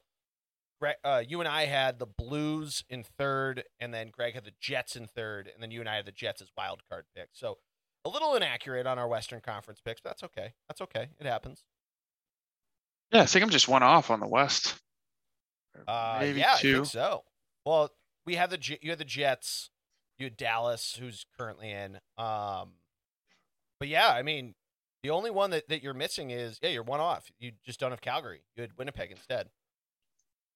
I'll take it. Yeah, but let's end it quick, touching on our own teams, just because we're homers in that way. How you feeling about the Bruins right now? Yeah, feeling pretty good. Tough loss the other night. Let's see how they respond tonight. I think they're playing Chicago at home, so that should be a win. They've been playing pretty well lately, and they're pretty healthy. Marchand came back from his suspension. The biggest thing for them has been Jeremy Swayman. Like we all thought Tuukka, like 2 months ago, we thought it'd be Tuukka right now, coming back, and we put Swayman in the AHL, but this kid went down there, didn't put up a big fuss about it, got called back up, and just right back in form, just playing unbelievable. I think Greg picked him up in fantasy. That's why he beat me last week. But yeah, like we all know about them. Their usual guys are putting up stats. I think it's the thing with them is they need to still add somebody. Like I think they're in a tough spot right now where they'll make the playoffs and yeah, they'll get in. Maybe they'll win a round or two, but I don't think in a 7-game series they need some like more more size or another center to go with that second line with Hall and Pasternak. But I think their number one priority should be picking up a top 4 defenseman who's a left shot primarily. So maybe he could play at the end of the game with McAvoy to shut down some top lines. If they can pick that up, great. But those guys are so hard to come by. Defensemen especially. But yeah, I think that's kind of my thoughts on them. Have you had a chance to catch any of their games? I've watched a few. They've been fun to watch, and obviously, grind out some wins there. You had a nice win over Vegas last week, which was cool to see and see what they've been able to do. And yeah, I think you're right of that. If you could pick up a solid D, it would be, obviously more depth at defense is always very good, especially when goaltending is as well as Jeremy Swayman's been playing. But that's definitely what stuck out to me about Swayman is just how well he's played. And you mentioned of a guy that we didn't really think about at the beginning of the year. Pasta's doing Pasta things. Bergeron's been really good. Marchand's, really bounced back since the suspension. And, you kind of expected that out of them. And, to see what they could do, maybe add I think defense is probably more important than some more forward depth. But, there's definitely some room to work with at the trade deadline. And I feel like they have the assets to do it, right?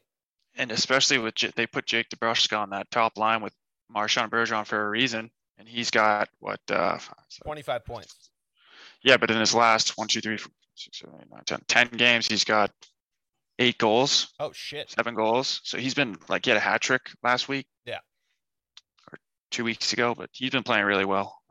That's we got to trade him now while his value is still high because he will go he'll go so cold. And after that scoring streak he's been on, he still said that he wanted to be traded. Really? So, yeah, I just don't think he likes it here. I don't think he's necessarily liked in the locker room that much because you could see it. After he scored his hat trick, people still usually guys will be pumped for you. It was kind of awkward with him.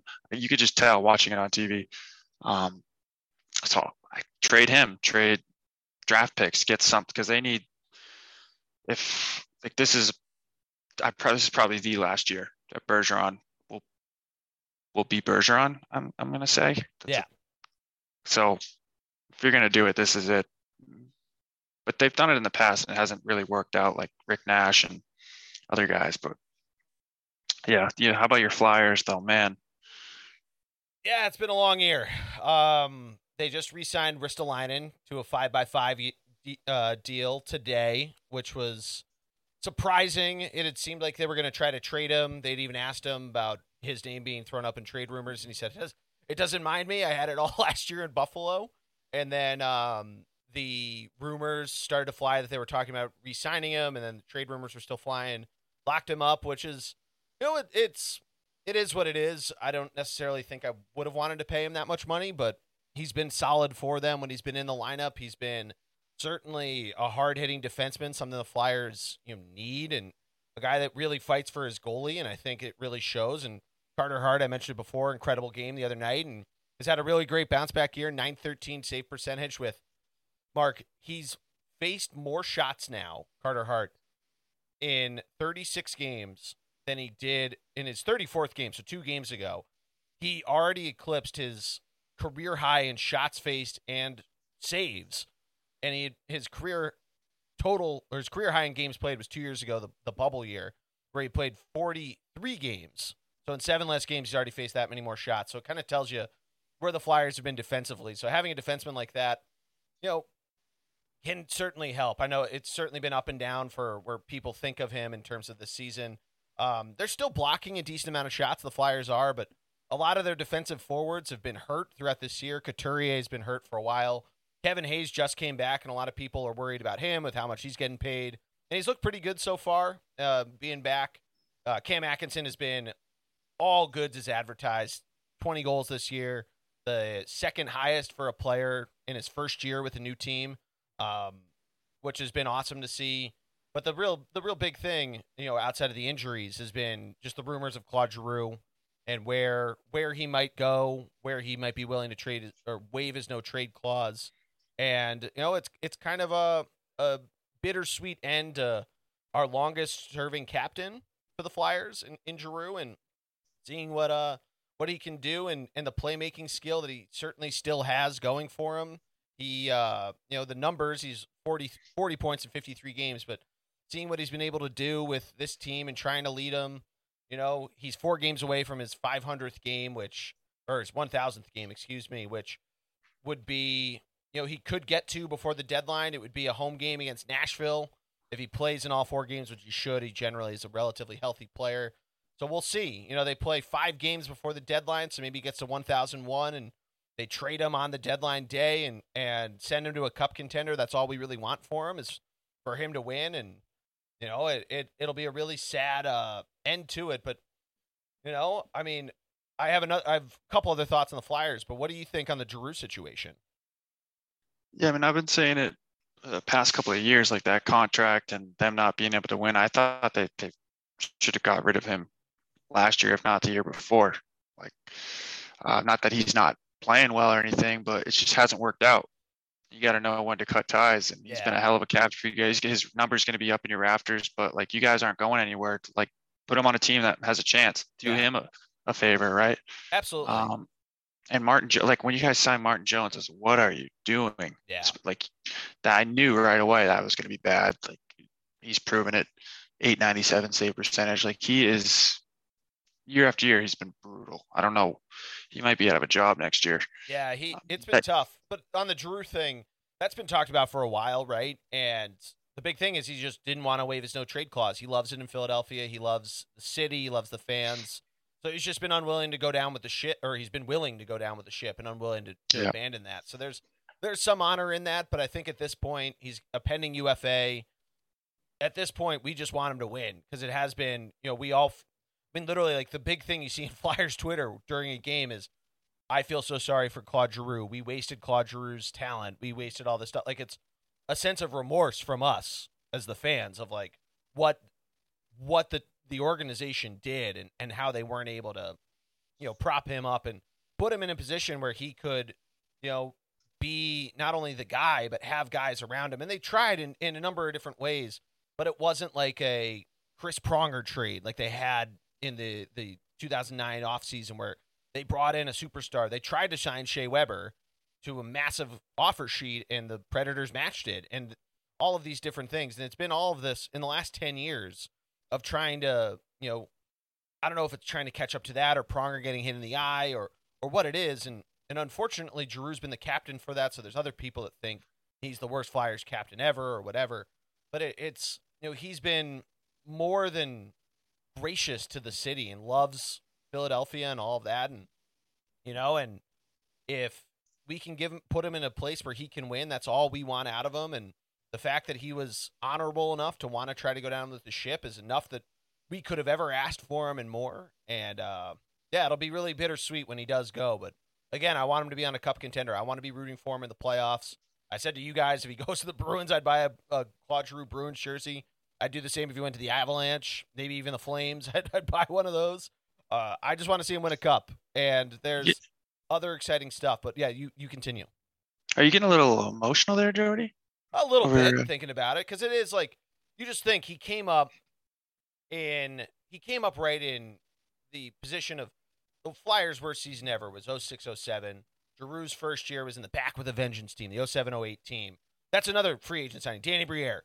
That was, this is we're not down, we're down but we're not out kind of thing. And the Flyers just have never, in that period of Giroux's career, have never really.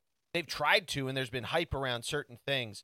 But it's been a fun ride with him and seeing that. And my friends and I have like bumped into him around the city once, like way before he was married and had kids. Like he just loves the city of Philadelphia. To hear that or just to think about that kind of stuff is that. But to change gears a little bit, one of my friends, Marty Lustgarten, asked if who the next coach of the Flyers should be. So I'm interested in hearing your thought there. Mike Yo's been very up and down, and there's a number of different rumors of who they could sign, if it's a Rick Tocchet or something like that, a hard-nosed guy. But they do have a lot of young guys that they've very strangely done kind of weird throughout this year. Cam York they've sent up and down throughout through the Flyers and the Phantoms. Same with guys like Morgan Frost, who had a lot of injury problems and should have been the next guy. He had an incredible career in the Q and juniors. So, it's just a lot of.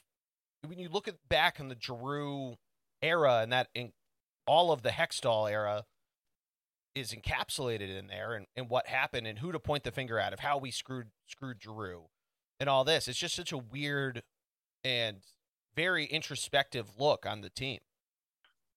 As for coaching candidates, one guy that popped into my head is David Quinn. Yeah, that'd be really great.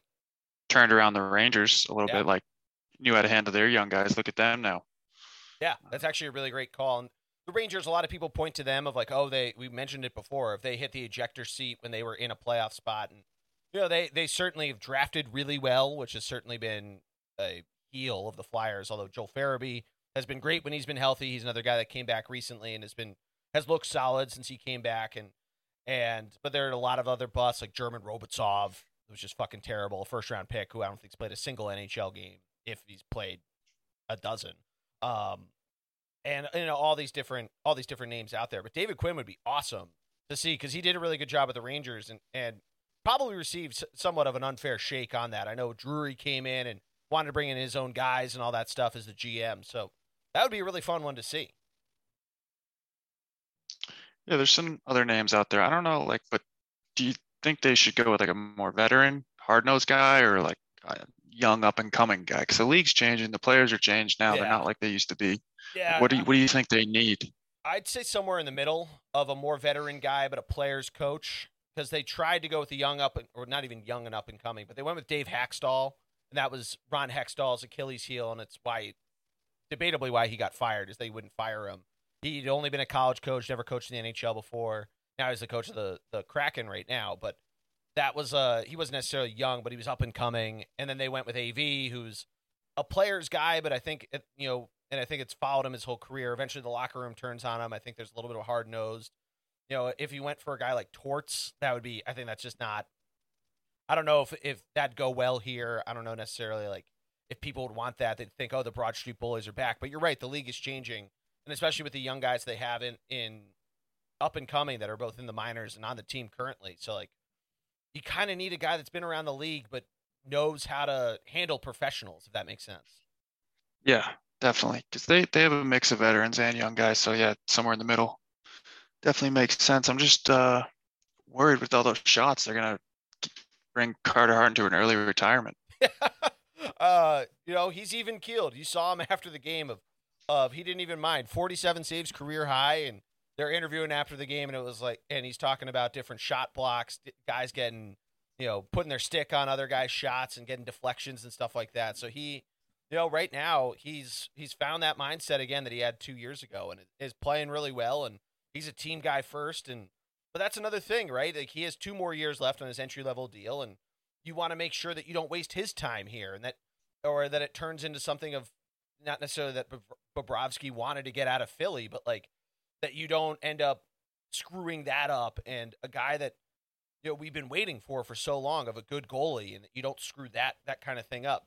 Like you have Ristolainen, you have Provorov signed for next year and signed for a while, which he's been up and down for a while. Ryan Ellis and Sean Couturier are still on the team, so you have like veteran guys that have been around the block. Some people don't like how much money they make, or whether or not they're diminishing returns. Couturier's contract extension hits next year, so it's going to be really interesting to see where this team goes, because if they want to be in that Ed Snyder type of we're down but we're not out, they got some serious decisions they got to make, and whether or not it's Chuck Fletcher's job to do it is probably a big, outside of who he's going to trade and what he's going to try to get back. It's going to be a very interesting offseason conversation, I think, in Philadelphia. You know who's made like the most money for putting up having the least amount of production? It's probably JVR. Yeah, I think he's only had over 60 points once.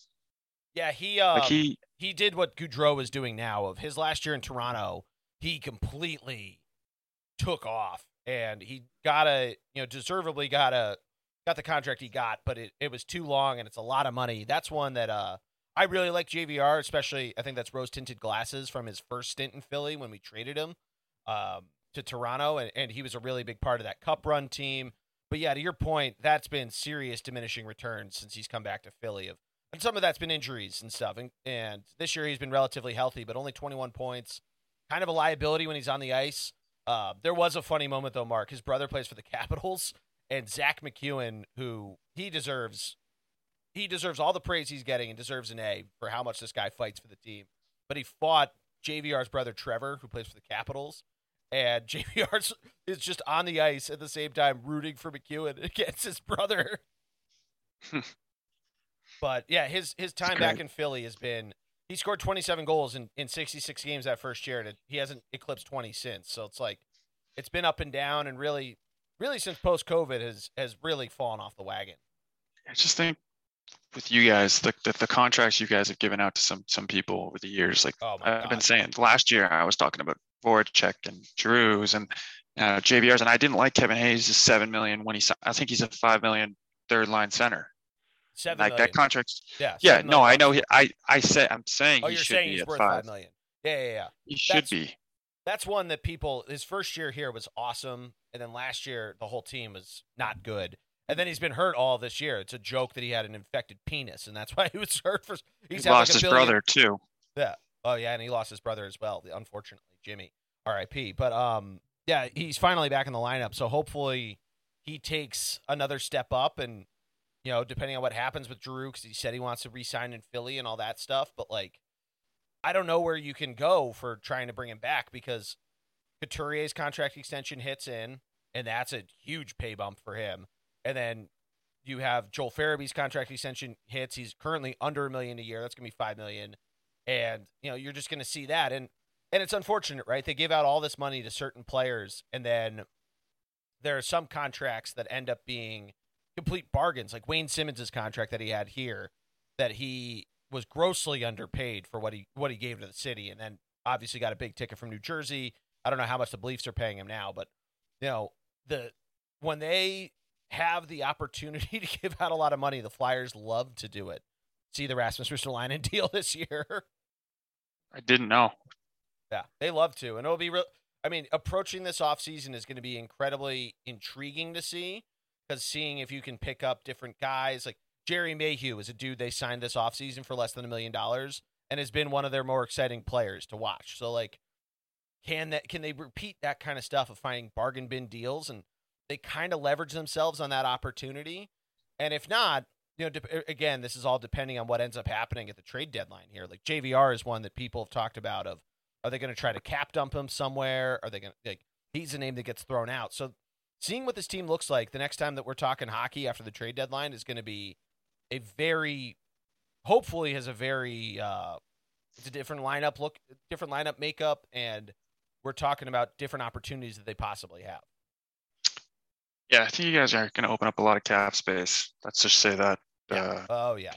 JVR is probably going to end up in the desert, right? Possible. The Coyotes scouting staff has been all over the Flyers for the last couple weeks.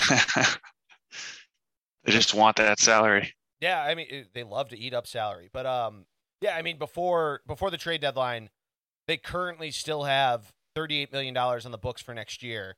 So it'll be to see where they end up going through that and how much money they can dump off there. Giroux obviously a pending free agent, so that's not including his contract. So it's going to be it'll be intriguing to see where the team goes. But the final question we had, because we kind of answered my mom's question about will the Flyers ever be good again. We answered Marty's. Final one comes from my buddy Felipe, which I didn't actually mention this off the top. The reason why there wasn't a show last week, I went on Felipe's show, the Brazilian Dragon podcast, which talks about Disney Channel original movies and a lot of other movies from when we were kids. We talked motocross on there, which, Mark, have you seen the movie Motocross, the Disney Channel original movie? I have. Felipe wants to know, for those that haven't seen it, same plot as She's the Man. Sister steps in for the brother doing a sport, but this is motocross. He wants to know which Carson sibling would be a better hockey player. And I'm gonna go right away. I'll answer first. I'm gonna say the sister, Andrea, who, if you don't know the plot of the movie, the brother breaks his leg in like the first 20 minutes. And that's a big reason why. But Andrea, proven athlete throughout the movie. She, shown to do gymnastics, then beats all the boys in the pro circuit. So I'm going to go with Andrea, with the sister. What about you? Yeah, I like that pick. I'm going to go with Andrea as well, Jordy. You know what? I like that pick. I love it. All right. Well, Mark, anything else before we wrap this thing up? That's it for me. I think we've covered a lot. Other than the best time of the year, best part of the season's coming up right now, the playoff push. And then the first round of the playoffs is always crazy. So, yeah, these next 20 games or so is going to be, I mean, East, yeah, we've talked about the East is pretty much locked up, but those final West spots, can Edmonton sneak in? Oh, yeah, absolutely. And, yeah, I mean, and even the seeding in the East of seeing what's going to happen in the push post-trade deadline is going to be really exciting to see what ends up happening there, because the 8 teams are locked up, but all the seeding is certainly very much up for grabs. I mean, you can make a debate that how well Carolina's playing with Freddie Anderson, they might have the division locked up, but the other 2 seeds, the Penguins and Rangers, are tied right now. And then even Washington, they could make a push and maybe get out of the wild card into a top 3 seed in the Metro. And then the Atlantic Division, it's just the wild west, at least right now. The 2 Florida teams battling it out there, which is exciting. Yeah, I'm a big fan of them. The Panthers. Yeah. They're playing the Flyers tonight, and I'm going to be at the Sixers game, so I'll just catch the highlights afterwards. But I'm excited to see what goes down in that game. Just to watch that lineup work is going to be fun to see. Florida minus 2.5. Is that what the current puck line is? No, I'm just guessing. Well, I saw the money line for Florida is minus 375. Yeah, staying away. Yeah, stay away from that game. Maybe just bet the over and be happy there. But Mark, thank you so much for jumping on, man. This was so much fun. Yeah, my pleasure, Jody. Thanks for having me. Absolutely. And everybody, please subscribe to the Bullpen Cart. Search it wherever you get your podcast. Leave a 5-star review. Follow us on Twitter, ThunderBLG. Follow us on Instagram, the Flyers Recaps. At least temporarily, we're back because of Carter Hart's incredible performance, but I'll probably do some more maybe after tonight, maybe after trades happen, all that good stuff. Thunderblock Sports is the Instagram there. But for Mark Higgins, I am Jordy Cannell. Have a great weekend, everybody. Baseball is back. And let's go Avs.